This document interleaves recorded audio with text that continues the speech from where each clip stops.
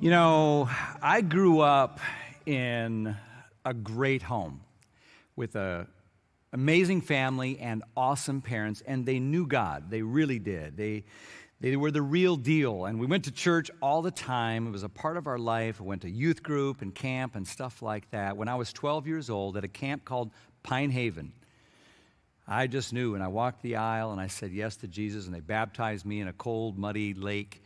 And I've never really appreciated that moment more than I do these days. But you know, when I was in high school, my world started to get bigger. I started to kind of think critically, you know. I started to study the humanities and the sciences, and I began to ask questions. Questions like, you know, is this whole Christianity thing even real? Like, do I know that if I wasn't born into this family, whether I would believe any of this at all? And I allowed myself to kind of ask some questions that I was kind of afraid to ask before then. It wasn't like a full-blown crisis of faith, but I began to wrestle with some doubts. As I wrestled with those doubts, it made me really hungry for the truth, and I wanted to investigate the claims of Christianity. I wanted to kind of know what was real because I had to choose a life path, you know. And that led me down this road of just kind of studying things and reading things. I was a junior in high school, and I went back to summer camp. In fact, the same one that I'd given my life to Christ at. And one night, they had this fireside chat thing, and there was this college professor that was deeply respected. I respected him, and he was speaking. And I'll never forget kind of what happened that night. Here he was, this smart guy, but he believed in God. He was a Christ follower, and I wanted to know why. And he actually talked about it that night. And he said, you know, there's lots of mysteries to the Christian faith. There's lots of things I don't understand. He said, there are things that I couldn't convince you of if you're determined not to believe them. He said, but you know what? The whole thing, said, comes down to one important thing.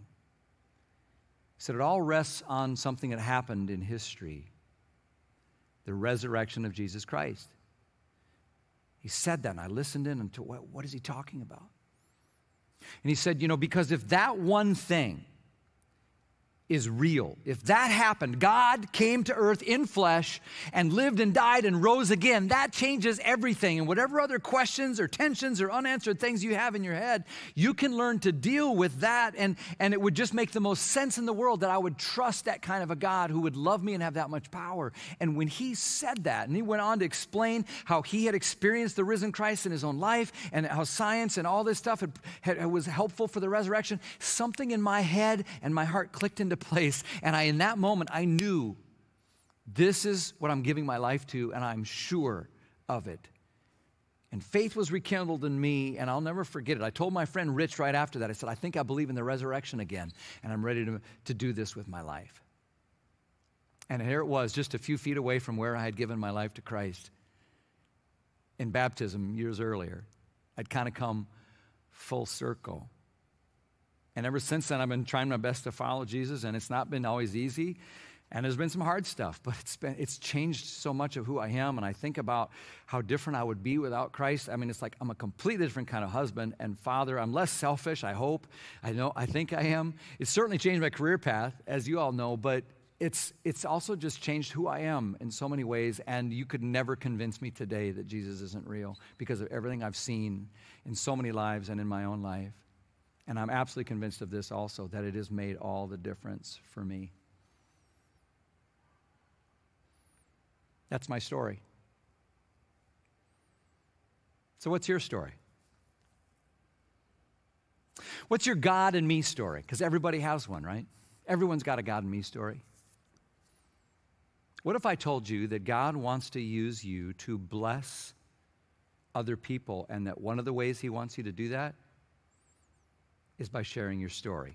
And that didn't have to mean, you know, something super scary or super tense or super combative or awkward or icky or creepy or any of that, but really just the most natural outworking of friendships that God puts in your life, of people you enjoy being with, and in the course of everyday conversation with people you enjoy and pray for and eat with and hang out with, God would open the door for you to do what friends always do, and that is talk about something that's important to you. That's exactly what we're talking about today. You know, we're in this series. Welcome, everyone, to the final installment of this series we're calling Blessed. B-L-E-S-S.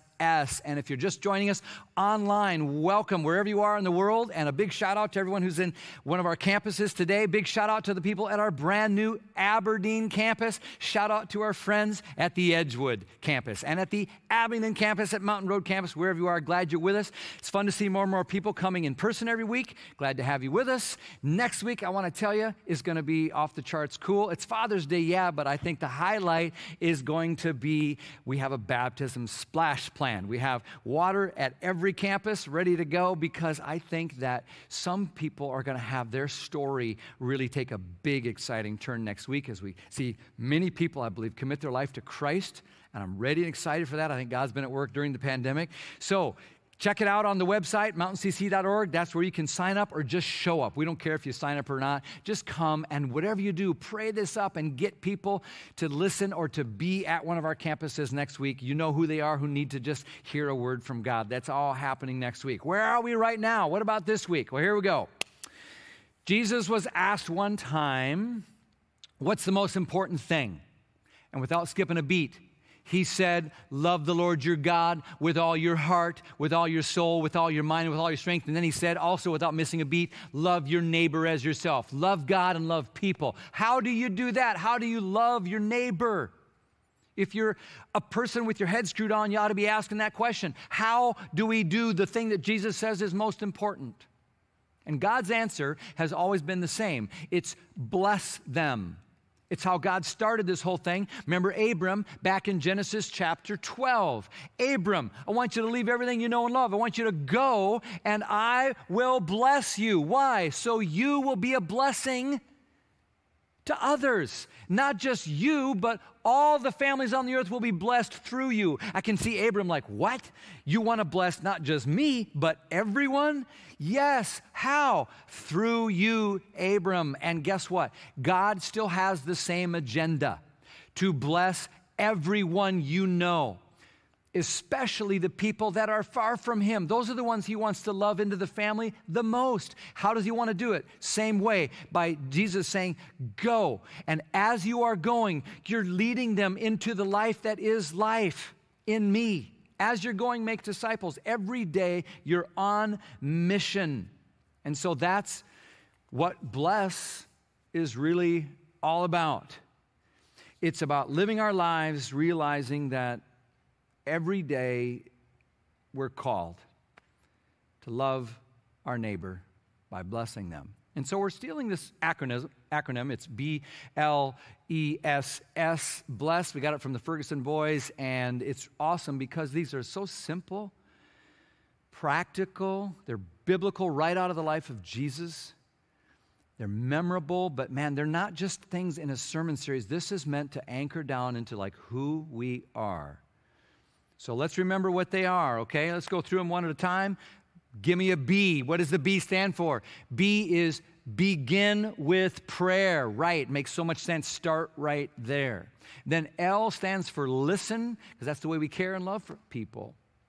E stands for eat. How can we share meals to just develop friendships and enrich our lives with others? And then last week, S is serve, where we humble ourselves and just in tangible ways reflect the love of God for others. And then today, the final S stands for share your story. Share your story. Now, you might have noticed something about these things. B-L-E-S is, those first four are kind of nonverbal, right? Like you don't have to use a lot of words for those things. And nonverbal communication, as we all know, is super, super powerful. Like you can say a lot with just your body language and your face, right? Someone says, oh, I love cats. And you go, ugh. I didn't say anything, but I communicated my opinion, didn't I? Or, you know, a bunch of guys are on the golf course and someone sinks a 20-foot putt for the clinch win and wins all the money, and all the buddies on his team are jumping around the green, high-fiving, slapping him on the butt, because that's what guys do. They didn't say a word, but they communicated a lot. You know, teacher's in class, and someone's sitting in the back row, and they're slouching, and their arms are folded, and they're too cool for this school. they're communicating a lot. I was with some friends this week who've lost someone very dear to them. Friends from our church with a death in the family. And when I greeted them, I didn't have a lot of words. We just held each other in a tight embrace and locked eyes. And everything was communicated that needed to. You can also bless people in lots of ways without using any words. You can pray by just calling to mind an image of that friend or neighbor and silently offering it to God. You can listen with your ears, not your mouth, right? You can eat by just being present and physically there with someone. You can serve them with your hands and your feet. But guess what? When we come to this matter of blessing in the way that Jesus did, eventually, my friend, if you want to help them find Jesus, eventually you're going to have to use words. If you want them to know the good news, they're going to have to eventually hear it. Here's the takeaway. If you want to bless your neighbor, Jesus invites you to share your story. All right? Jesus invites you to share your story. The final S in the word bless is the one that sometimes gets left off, guys and gals, because it pushes us out of our comfort zone, honestly, doesn't it? But you can't spell bless with only one S, and you are not going to very likely lead someone to discover the love of God without naming it for them. By just hoping they pick it up by osmosis, there's going to be times when words are necessary. Now, if we're honest, this one's tricky because we can be pretty reluctant, I think, to venture into this territory, to share our stories. There's lots of reasons for that. We've all heard the expression, the cat's got your tongue, right? We know the expression, has the cat got your tongue? And there's debates actually about where that phrase originated. Someone said, well, it comes back actually way back to the old English Navy, where they would whip someone and flog them with a cat o' nine tails, a whip. They call it cat o' nine tails, and they would be silent for days. Well, why aren't they talking? Well, cat got his tongue. Some say it was back in ancient Egypt when if you blasphemed or did something like that, they would literally yank your tongue out and feed it to the cats. Why isn't that guy saying anything? Well, literally, the cat got his tongue. Others say it was from medieval periods where witches had these evil cats and the minions around them, whatever. Whatever the case, I think it just pretty much confirms that cats, it's one more piece of evidence that cats aren't as good as dogs. But the other thing it really reminds us of is this, that fear can sometimes keep us from talking. That's what the expression means. When the cat gets your tongue, you sometimes have a story and something you want to say, but it doesn't come out. And I think we identify with that. I know I do sometimes. Because we don't want people to think we're weird, or we don't want to be socially offensive or out of place or show bad form or not respectful, or I don't want to offend someone, or I don't want them to think I'm weird, or I don't know if I'll do it right. We have lots of reasons. Like the time Peter in the Bible, who really loved Jesus, but he was cornered in that courtyard, and the girl asked him about Jesus, and he was like, Jesus who? He denied even knowing him 3 times. And then the rooster crowed, and I think we can all identify with that, where sometimes maybe you felt a little inner nudge from God, like your stomach starts moving, like, oh, this is maybe a moment I'm supposed to share something or say something about my story or point to God, but you don't, you freeze and you don't, and like when the rooster crowed, you feel like you missed it and you're horrible. But you know that same guy, Peter, when he eventually had an opportunity to be forgiven and meet the risen Jesus, he was completely changed. He was a completely different dude. In fact, we meet him over in the book of Acts, and he's this confident, bold leader of this fledgling Jesus movement at that point. They dragged Peter and John one day in front of this really brutal kind of intimidating council in Jerusalem. They drag them over there, and they threaten them. Look at what happens in Acts chapter 4. Here's what it says. It says, they called the apostles back in and commanded them, never again speak or teach in the name of Jesus. But Peter and John replied, do you think God wants us to obey you rather than him? We cannot stop telling about everything we have seen and heard. This is the same guy, the same sort of Jesus who, I don't know what you're talking about, who just a little while later is like, you can put me in jail, do whatever you want. I can't not talk about this. And you know what? I think every one of us has a little bit of one of those versions of Peter in us or the other, don't we? We have sort of the, I just let the moment go by and oh shoot, missed it. Peter. We have a little of that in us. We also have the capacity to be like, oh, this is such a good story. I can't not help it, and I'm not going to worry about what you think. I wonder which one you're like right now. I want to encourage you today. I want to encourage you to find your tongue, to share not everything, but your story. And I can tell you this, most of us are never going to be like put in a position like Peter and John were that day, where you're physically threatened, you know. But I tell you, here is what God is calling you to do, and that is to love your neighbor and to care about people who are far from God. And to care enough about your friends and family and people you live and work and play with, that you will, when the time is right, because you've developed natural relationships, you'll be ready to just share what Jesus means to you. And that's it. And then you leave all the results up to God. In the warmth of the light of friendship, it's the most natural thing in the world to talk about your life with God. Now, I think this is so difficult for a lot of us that we need to talk a little more about some of the reasons for our reluctance. Let's break them down a little bit. And I'm not trying to argue with anyone or convince you, but these are things that again, from Dave and John Ferguson that are so helpful. I wanted to share them with you. Number one, I think a reason that a lot of us are super reluctant is we say this: I just don't have what it takes. Because we imagine in our head that sharing your story is reserved for super religious types, right? Or it's like people who have the Bible like memorized forward and backward. Or what if they get me into a debate, or they ask me, you know, some question, I don't know, did Adam have a belly button? You know, or it's like, you know, what if I just freak out, or I mess up, or something like this? And you know, this fear of not having all the answers is very real for us. You know, but I love this. I love Matthew 24. One time they cornered Jesus and said, when's the end times? When is the Father going to restore everything to Israel? And you know what he says? He says, I don't know. And I love that. You know, I love it so much, because if Jesus can say, I don't know, so can I, and so can you, and it's totally okay. I've been asked so many things by unbelievers, and they'll think, you're a pastor, well, what about this? And I'm like, I don't know. You know, let me think about that, or let me ask around, or maybe I'll do some reading and get back to you. You know, and it's totally okay, because the beauty is about Jesus and what he's done in my life, not me knowing every answer to the questions. You're not going to know every answer to challenging questions. You're not going to have all of that, and that's okay, because listen, here's what you do have. You have the Spirit of God with you.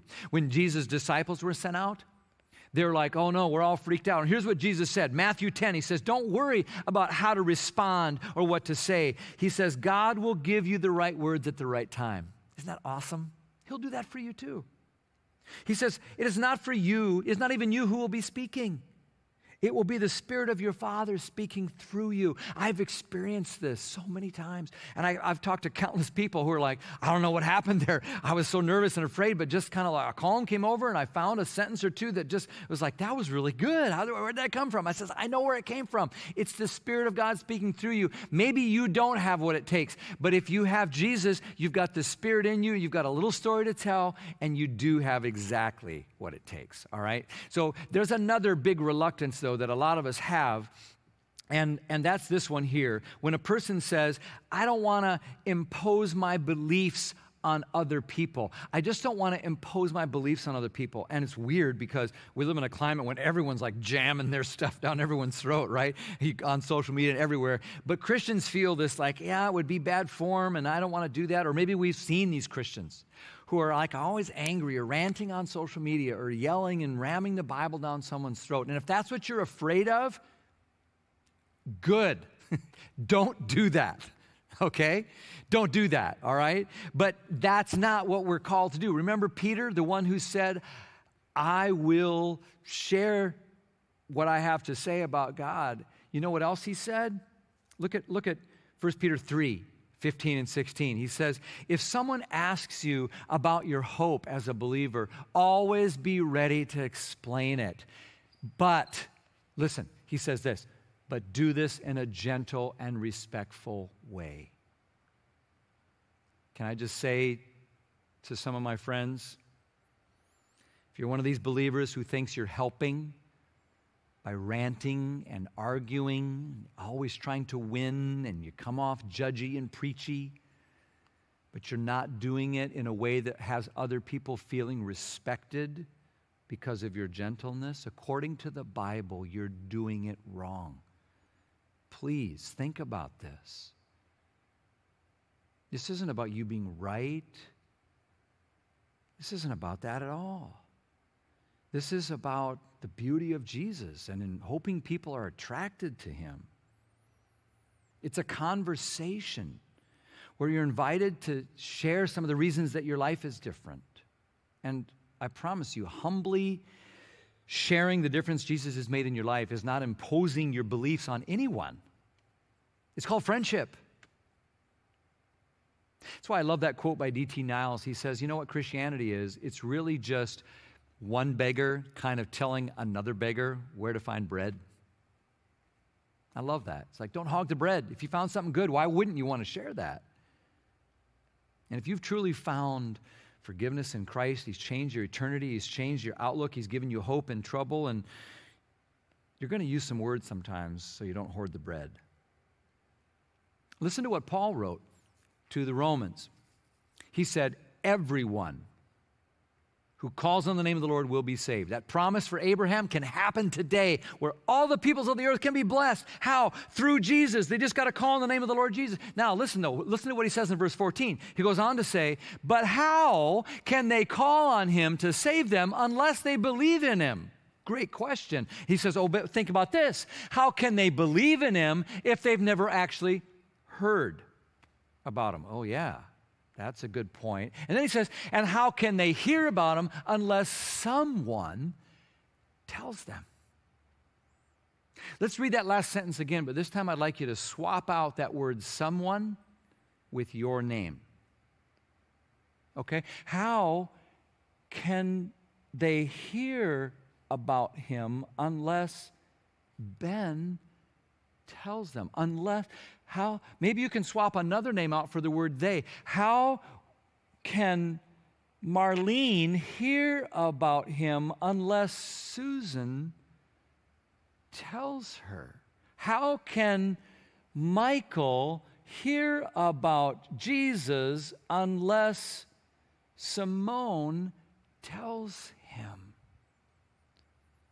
Friends, this is our calling. Everybody's hungry for truth, and everyone's hungry for love. Everyone's hungry for peace and hope. And Jesus says, I am that living bread that you're hungry for. So be ready to share your story about how some of the hungers that everyone has have been fed for you by Jesus. You know, there's one last reluctance I want to mention. That is that sometimes people say things like, you know what?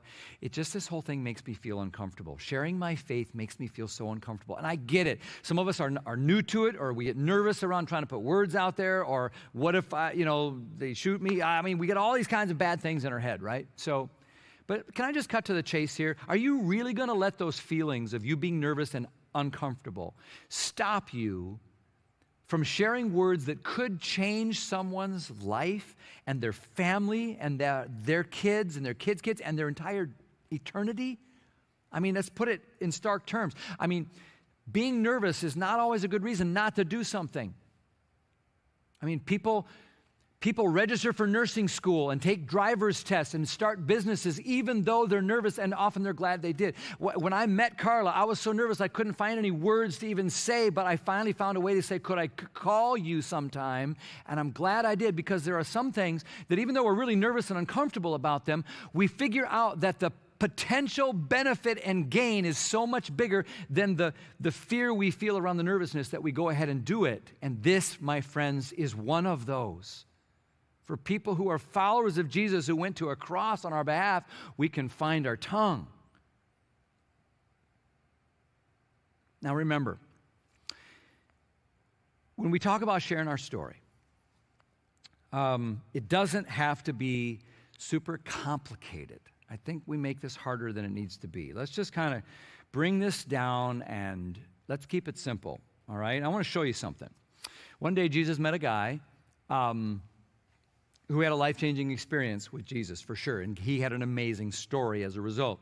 It's told about in John chapter 9. Look at verse 1. It simply says in verse 1, Jesus was walking along, and he saw a man who had been blind from birth. So we don't know much about the guy. We don't know his name. We'd learn later that he was also a beggar. So he's very poor, and he's a blind guy who's never seen a sunrise, never seen a sunset, never seen his mother's face. And there he is begging for bread every day. Jesus comes by and does something really weird. In the text, it says that Jesus bent down and he got some dirt in his hand, then he spit in it, and he made a little mud pie, and he rubs it all over the guy's face. And then he says, now go wash it off. It's just weird. I don't know. If it was my story, I'd probably want to leave that part out about, someone putting spit-filled mud pies in my face. But it's part of the story, and so that's what the guy does. He does. And look what happens in verse 7. So the man went and washed and came back seeing. Like, wait, what? The guy who sat there every day is now up and around going, hey, I recognize that voice. I didn't know your nose was so big, Fred. He can see. It's amazing. It's a miracle. So I wasn't blind from birth, but I've worn glasses since 1975.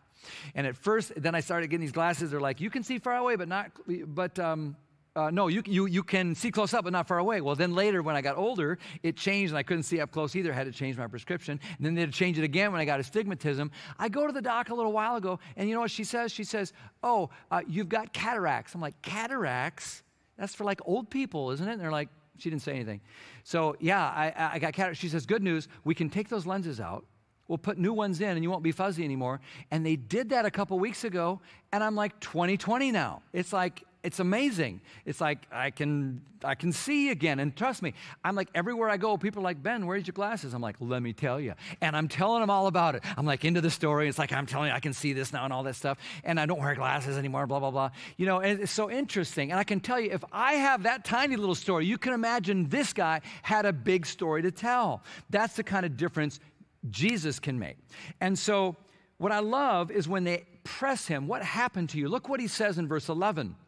He says, the man they call Jesus made mud and spread it over my eyes and told me, go to the pool of Siloam and wash yourself. So I went and washed, and now I can see. And I'm sure they're just like, oh, that makes perfect sense.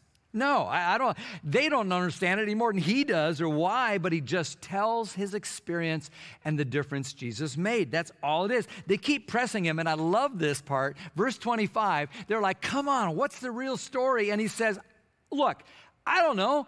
I was blind. Now I can see. Jesus did it. That's it. That's all he knows to say. And he doesn't argue with him. He doesn't give him any scripture verses. He doesn't get any theology lessons going. He just says, I was blind, now I can see. Friends, that's all any of us are called to do, is to think a little bit about what would my life be like without God? And to name that. Describe the difference that Jesus makes, so that in a conversation you'll be ready to share it with gentleness and respect with a friend you've been eating or praying for or eating with or listening to. Now, I want to encourage you, get very practical here. I want to encourage you this week to share your story, to think about how your story would look, and to share it. I'll give you a simple framework to do that, okay? We're going to get real practical in the time that remains. There's 3 parts to every story, okay? Check it out. Number 1 is my life before Jesus, right? The second part of everyone's story is my life since I met Jesus. My life before I met Jesus, my life since I met Jesus, and the third part of everyone's story is what's my life like now, okay? It's, what's the exact wording on it? My life since I met Jesus. That's it. So, my life before Jesus, I was a blind beggar. How I met Jesus, I don't know, he came up and put mud in my eye. And number 3, my life since I met Jesus, I can see. And this pattern is exactly the story. I want to recommend to you all a TV series called The Chosen. I really love it. It's a creative and faithful telling of the life of Jesus done in a very moving way, and you can check it out on the app or YouTube or wherever you can find it. It's called The Chosen. Season 1, Nicodemus is there, and he tries to cast out demons out of a tormented woman who is filled with demons, and is abused by men as a prostitute and Satan in so many ways. And he's unsuccessful, but later he sees her. Her name is Mary Magdalene. He sees her in the marketplace, whole and beautiful again. And he's so struck with it. Watch this clip from The Chosen. He called me Mary. He said, I am his. I am redeemed. And it was so? Who did this? I don't know his name. And even if I did, I could not tell you. Why not? His time for men to know has not yet come. It's time for men. He performs miracles and seeks no credit? What does he look like? Is he a member of Sanhedrin? Would you at least know him if you saw him again? I don't know why I am sharing this with you. I don't understand it myself. But here is what I can tell you. I was one way. And now I am completely different. And the thing that happened in between was him. So yes, I will know him for the rest of my life. I love that. You know, I was one way, and now I'm another. And the thing that happened in between was him. That's the threefold pattern of everyone's story. It's the threefold pattern. If you're a believer in Jesus, it's your story. Everyone's got a story, and it doesn't have to be dramatic like Mary's. Mine isn't even dramatic. Doesn't have to be amazing, but if it has Jesus in it, it's got a how I was before Jesus, how I met him, and what my life is like now. It's got those components. So I'm dead serious about this. I'm going to give us a minute right now to work on this, okay? You're going to leave here in a minute, you know, this time of ours being together with some clarity. I hope you open your spirit now to this because you have a story. Let's think about how yours would go, okay? Let's do some work on this because you can seriously populate those three buckets with some thoughts from your life, your story, so you could be ready to tell this story in 3 minutes or 30 minutes or 3 hours, whatever. But it starts like this: my life before Jesus, remember? My life before Jesus. Tell about that. And if you grew up in church, tell about what it was like before you got really serious with Jesus. What was your life like? Maybe there was struggle or loneliness or addiction or stuff like that. Maybe you were on a dead-end path or you were chasing, sex or whatever it was. Or maybe it was just I was consumed with work. I only thought of myself. Or life was great. I thought life was great, and I never even thought about God. Whatever it is, tell that. Second piece, remember how I met Jesus. Maybe he put mud in your eye, but I doubt it. Maybe it's something like, I don't know, what led you to start thinking about God or be more open to it? Was it a friend who invited you? Was it a tough time you went through? Was it someone who shared their story with you? My marriage fell apart. I got a DUI. My mother died. It was cancer in our family. It was something I saw in the war. One time a guy said to me, my life I thought was going great. I was making money and was successful, but I'm sitting there watching a movie with my kids and I see this scene in a movie and it reminded me how empty my life was. What was it for you that led you to finally meet Jesus, where you took steps, you said yes, and you got baptized and began to belong to the family? And then third, my life since I met Jesus. What would you put there? Like, think about the differences in you because of Jesus. Like, what does it enable you to think and be differently? What impact has God's presence in your life made through the bad times? Be honest. Be real. Don't sugarcoat this. Don't say, oh, then I met Jesus and everything is great. Be honest about the hard times and your failures along the way. And how thankful you are, like I am, that when I screw up royally, I can go back to the amazing grace of God. What's your life like now? Keep it real, keep it short, keep it simple. Write it down maybe, type it out, share it with someone. Small groups, every small group should be doing this together and sharing it this next week together, all right? You can do this. And as Dave says, don't sanitize or romanticize it. Just tell your authentic story, okay? I got to tell you about Jen. Jen was a self-described atheist at one point in her life, but today she's a committed follower of Christ. And if you asked her what made the difference, she would tell you it was not the philosophical and intellectual arguments along the way. She would tell you how a close friend of hers shared her story with her.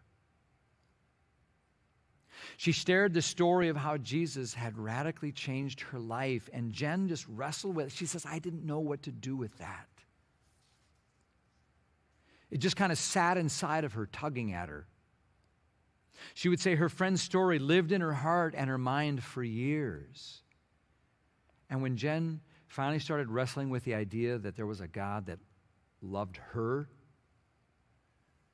man, it was her friend's story of what God had done in her life that made all the difference. It's the power of a story and a life.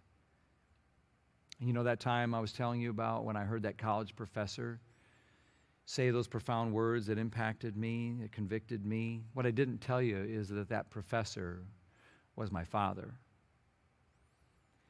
And his words were convicting and wise, but what moved me was his life, his story, and the meals we had shared and the testimony of the difference I could see. His story was his life, and that's how good stories are. So your story, whether you think it's simple or boring or amazing or ridiculous, doesn't matter. It's not really your story. It's God's story, and he says, I want you to share it like a beggar who's found bread. Point people to the living bread. So here's your challenge. Super practical. This is going to get fun now. Here's your challenge. This week, share your story in 15 seconds or less. You can do this. 3 parts, 3 sentences is all it takes. Share your story in 15 seconds or less. Here's a video to cue you up. Check it out. Hey, guys. Oh, boy. Does that sound good?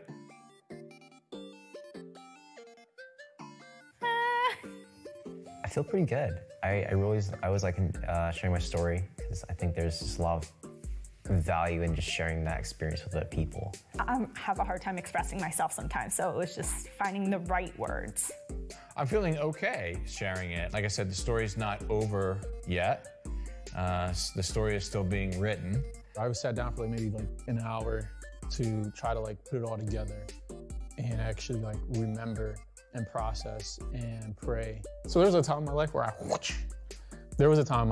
was very selfish and prideful. And Jesus helped me get away from that. And through Jesus, I've been able to spread the good word and serve others and find purpose in my own life, spreading the word of God and spreading the kingdom. Jesus saved me. So. There was a time in my life when I didn't realize Jesus was in control and I thought I was the driver. But then I was forgiven by Jesus and chose to follow him. Now I realize Jesus is the GPS of my life, and I'm just simply following his instructions. There was a time in my life when I felt unfulfilled and lost. But because Jesus forgave me and I chose to follow him, I now live a life filled with purpose and joy.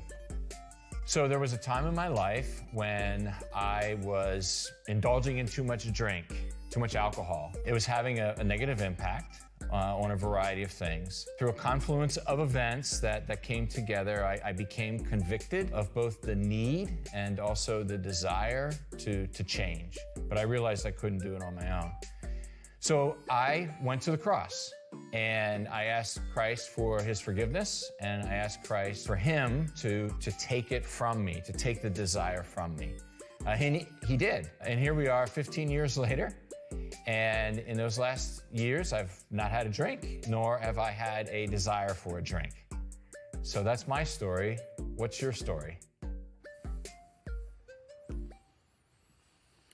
So, what's your story? Here's your challenge this week. Share your story in 15 seconds, okay? Practice with your family, write it down, time yourself. You can do this. Share your story. Be bold. Be willing. Be strong. Be willing to go outside your comfort zone. Be like Jeremiah, who said, it's like a fire in my bones. I got to do this. I want to do this. Wake up every day this week remembering the sermon series is over, but it's going to live on through me, because you're going to put your feet on the floor and remembering I have been given a mission to bless people. And do it this week by sharing your story. Think about it, guys and gals. God has used someone to pray for you and to bless you and to love you right into the family of God. Think about that part of your story, and now it's your turn to return the favor.